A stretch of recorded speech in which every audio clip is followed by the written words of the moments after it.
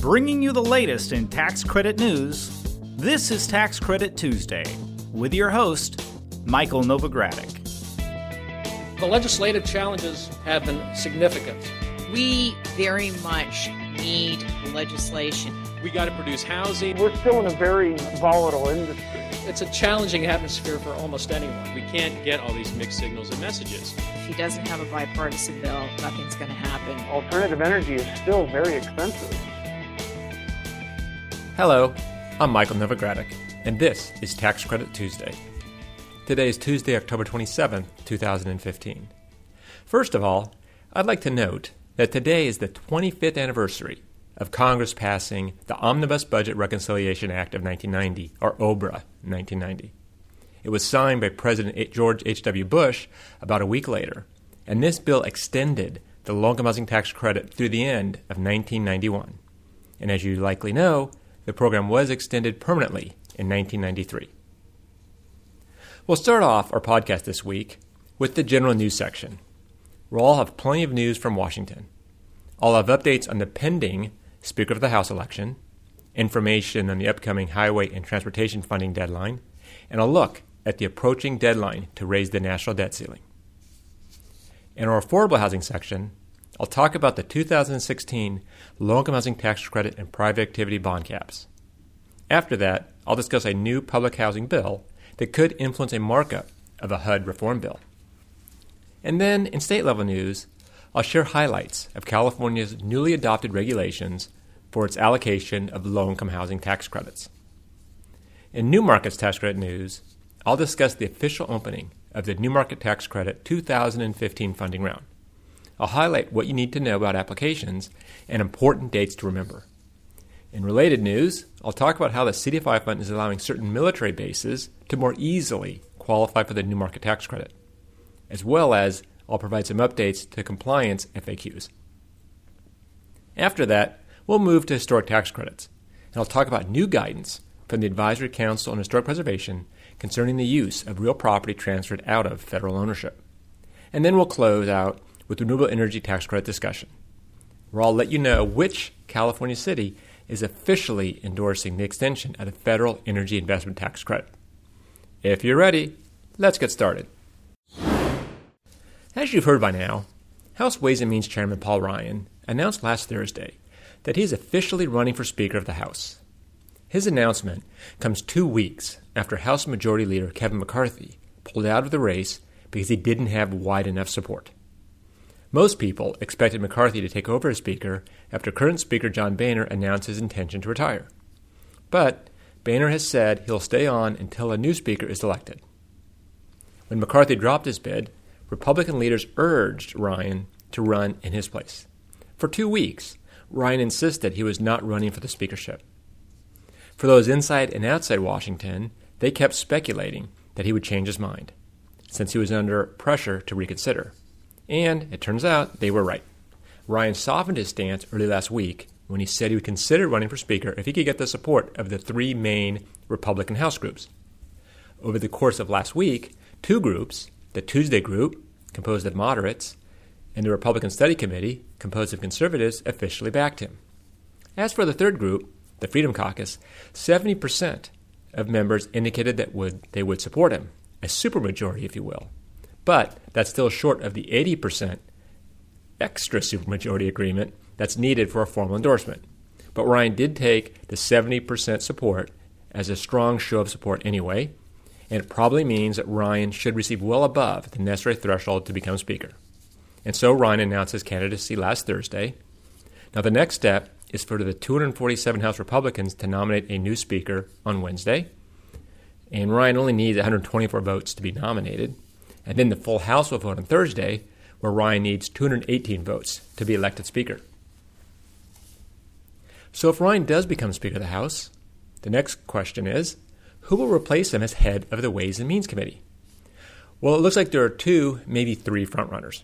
For sure, Representative Pat Tiberi from Ohio and Representative Kevin Brady from Texas, and possibly Representative Devin Nunes from California.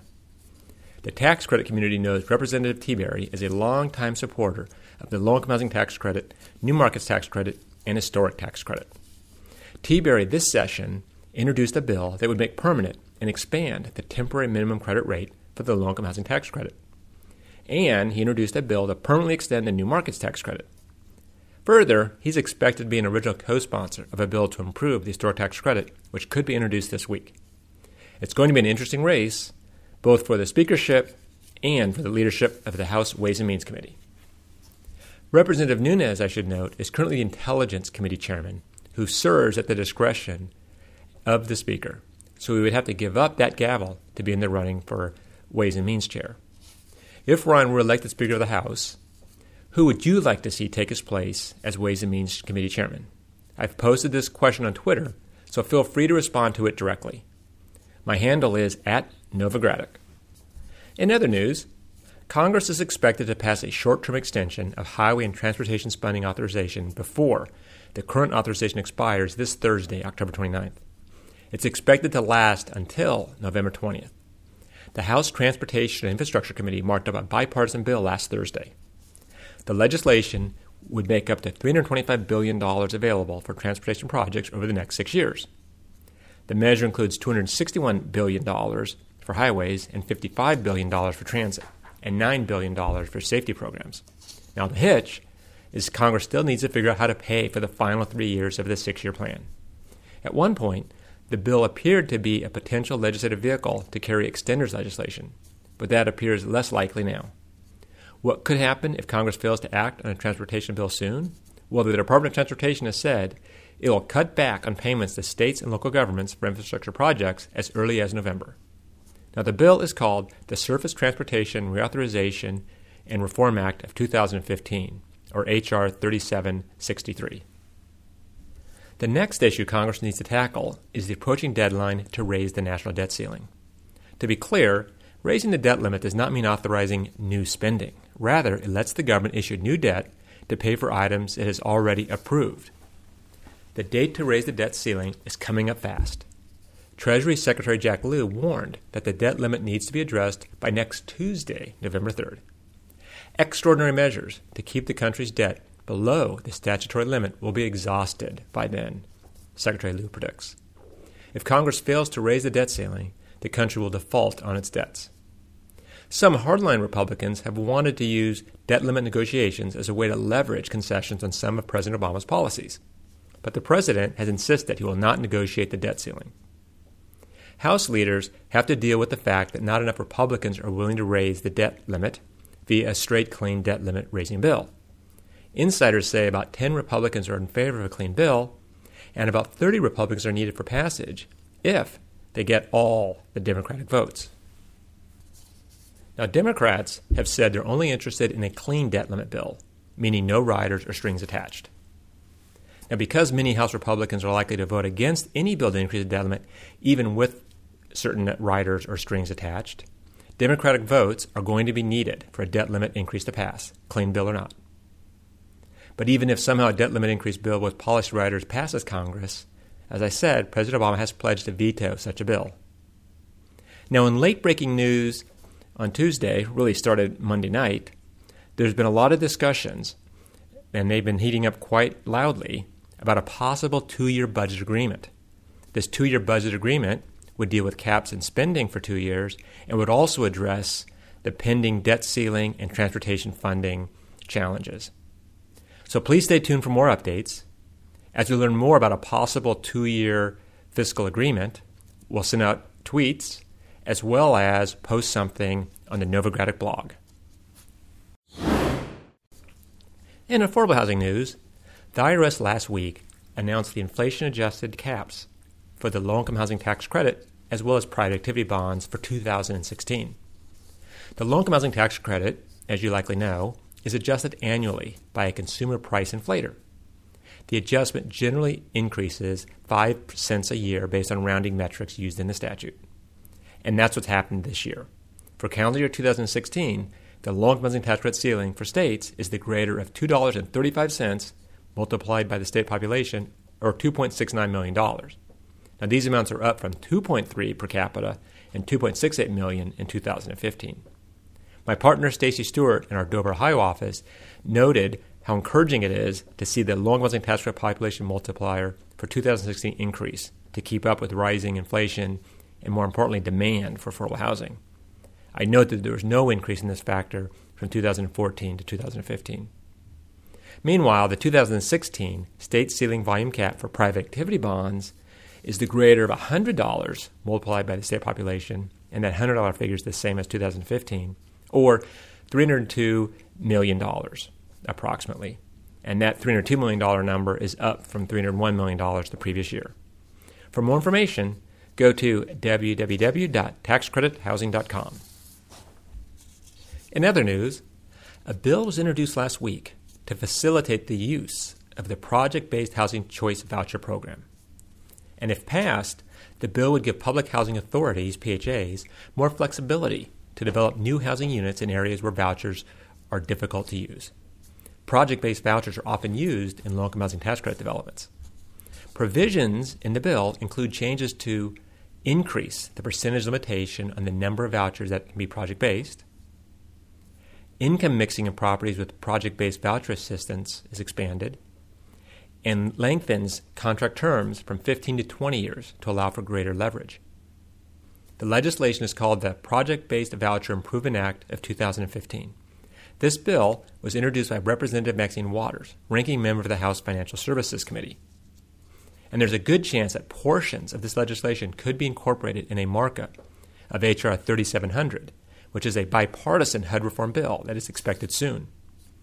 The HUD reform bill is sponsored by House Financial Services Housing Subcommittee Chairman Bill Luetkemeyer, a Republican from Missouri, and ranking member Emanuel Cleaver, a Democrat from Missouri. In the meantime, you can read more about both bills at www.hudresourcecenter.com. In state-level news, the California Tax Credit Allocation Committee, or TCAC, last week posted adopted regulations for its low-income housing tax credit program. The original proposals were released in July, and the final proposed changes were released earlier this month. Here are some of the major changes. They are extensive, so you do need to review the regs yourself to identify all the changes that will impact your developments. As I mentioned last week, a mandate was withdrawn that would have required developers of new housing to contribute a share of net equity from future property sales into an affordable housing trust fund. The Local Housing Tax Credit Working Group, I should note, was among many industry participants that pushed for the contribution mandate to be withdrawn. Another change, for developers of 4% tax and bond credit transactions, please note that the maximum developer fee that may be included in project costs and eligible basis is 15% of the project's unadjusted eligible basis. That's for new construction or rehabilitation. Also note, all developer fees exceeding $2.5 million plus $10,000 per unit per tax credit unit over 100 shall be deferred or contributed as equity to the project. Also, minimum rehabilitation project costs have increased from $10,000 to $15,000 in hard construction costs, or 20% of the building's adjusted basis. We also have some good news for property management companies. As you know, California requires that properties with 60 or more units have an on-site manager's unit, and those with at least 161 units must provide a second manager's unit. Well, the good news for property managers, and more importantly property owners, is that TCAC will allow property managers to commit an equivalent number of full-time on-site property management staff and desk or security staff in lieu of on-site manager units. For a copy of the adopted regulations, go to www.taxcredithousing.com. Next, we have big news in our New Market Tax Credit section. As you know by now, the CDFI Fund officially opened the 2015 funding round of the New Market Tax Credit Program last week. Actually, they came out on the Wednesday afternoon of our New Market Tax Credit Conference in Chicago. The Notice of Allocation Availability, or NOAA, makes $5 billion in tax credit authority available under the calendar year 2015 round. Now, that's of course subject to authorization by Congress. The New Market Tax Credit Program has been expired since the end of 2014. However, the program is included in the package of tax extenders that lawmakers plan to consider this year, even though the dollar amounts were likely to be $3.5 billion to $3.9 billion as opposed to the full $5 billion. Under the 2015 NOAA, applications are due December 16th, and the CDFI Fund expects to announce recipients in the summer of 2016. Allocation applicants that are not yet certified as community development entities must submit an application for certification as a CDE by November 6th in order to be eligible to submit a new market tax credit application. Application information has been posted online at www.newmarketscredits.com. Again, the important dates to remember are November 6th for CDE certification and December 16th for the New Markets Tax Credit application. There are a few significant changes in the 2015 New Markets Tax Credit application. I can only cover a few here. One is adding military bases that were closed through the process known as BRAC to those that get a boost in qualifying criteria. Another was guidance on the use of qualified equity investments to repay or refinance debts to a party whose capital was used to fund the qualified equity investment. First, let's look at the change involving BRAC sites. The BRAC acronym stands for Base Realignment and Closure. BRAC is a process that the federal government used to close military bases after the end of the Cold War. More than 350 military installations have been closed in 5 rounds, the most recent round in 2005. These closures left many communities struggling to replace jobs and decide what to do with large tracts of property. These areas will now receive credit toward being considered areas of higher distress. New Markets Tax Credit proposals that have at least 75% of investment in areas considered higher distress get favorable scores for allocations. There are 2 ways that areas are considered higher distressed. The first is by meeting one of 3 criteria that satisfy the qualifications themselves. The other is to meet 2 of 14 qualifications from another list. Being a BRAC site is now on that list of 14 qualifications. My partner Owen Gray in our San Francisco office said with respect to this change that it'll help make BRAC areas more attractive for new market tax credit development. Owen observed that virtually all CDEs require close to 100% of their borrowers to be located in higher distress communities. And by changing the definition of higher distress communities to include BRAC communities, they'll be more readily accessible to below-market new market tax credit financing. Meanwhile, the application for this allocation round also includes new guidance on how qualified equity investments are used. Starting with this round, QEIs cannot be used to make qualified low-income community investments in a qualified active low-income community business in certain circumstances. Namely, the QEI can't be used as money to repay debt providers or equity providers who use capital to fund the QEI, except for one of 2 exceptions. The 2 exceptions of the rule are if the proceeds pay off reasonable recent expenditures that are directly attributable to the qualified business, or if no more than 5% of the qualified low-income community investment proceeds are used to repay or refinance a prior investment in the qualified low-income community business. Owen notes that this is significant because the change may, or probably does, unfortunately, negatively affect, more significantly, nonprofit qualified low-income community business transactions by limiting the amount of cost that may be financed through the New Market Tax Credit program. To learn more about this year's New Market Tax Credit application, I encourage you to sign up for the Novogradac 2015 New Market Tax Credit application webinar. The webinar will be Thursday, November 12th from 1 to 4 p.m. Eastern Time. My partner, Niccolo Pinoli, from our Portland, Oregon office, will be the instructor. Niccolo has worked on dozens of successful New Market Tax Credit applications, and he'll offer application tips and strategies while walking attendees through the application process. I highly encourage those of you interested in applying for Tax Credit Authority to attend the webinar. You can register at www.novoco.com/webinars. In historic tax credit news, the Advisory Council on Historic Preservation last week issued guidance on the use of real property that is transferred out of federal ownership. The guidance is intended to help those who manage the property to develop plans to remain designated as historic. And that review is conducted by the National Endowment for the Humanities. The review comes under Section 106 of the National Historic Preservation Act of 1966. This act requires that agencies take into account the effects of their undertakings on historic properties. The National Historic Preservation Act, of course, requires the federal government to act as a steward of historic properties.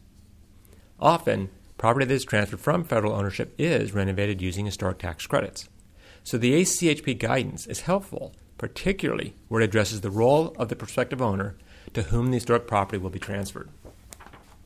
As you know, agencies often use covenants or easements to ensure the long-term preservation of the property when they transfer ownership. Those are called preservation conditions, and the National Historic Preservation Act requires that when the federal government transfers a historic property, it must include the preservation conditions. The ACHP guidance addresses that, including roles and responsibilities for parties in the transaction, recommended stipulations of preservation conditions, and fees and enforcement of the conditions. The purpose of the guidance is to help federal agencies and to educate both stakeholders and the public about preservation conditions. You can see the guidance at the website for the Advisory Council on Historic Preservation. That's at www.achp.gov. Moving on to our renewable energy tax credit section, the Renewable Energy Investment Tax Credit receives endorsements from groups that range from builders and investors to nonprofits and advocacy groups. We can now add to that list municipal government. The City Council of Bakersfield, California, passed a resolution urging Congress to immediately extend the investment tax credit. If no action is taken by December 31st, 2016, the investment tax credit will decrease from 30% to 10% for commercial installations and will go away altogether for residential projects. The resolution passed by Bakersfield City Council is more than just a symbolic move. Officially endorsing the extension of the investment tax credit shows that the program not only affects businesses, but entire economies. The resolution passed by the Bakersfield City Council states that the solar industry adds more than $15 billion to the U.S. economy, and that the solar energy industry is growing nearly 20 times faster than the overall economy. Furthermore, the resolution calls the solar industry one of the fastest growing job creators, employing more than 170,000 people across the country. And solar employs 54,000 in California alone. Of further note, nearly $413 million has been invested on Bakersfield solar installations since 2010. This according to the Solar Energy Industries Association. Losing the ITC would lead to significant job loss in Bakersfield, across California and beyond, the resolution noted. Copies of the resolution will be sent to the Speaker of the House of Representatives, whoever that may be, to Senate Majority Leader Mitch McConnell, and to each California senator and representative in the U.S. Congress. Well, that brings me to the end of this week's report.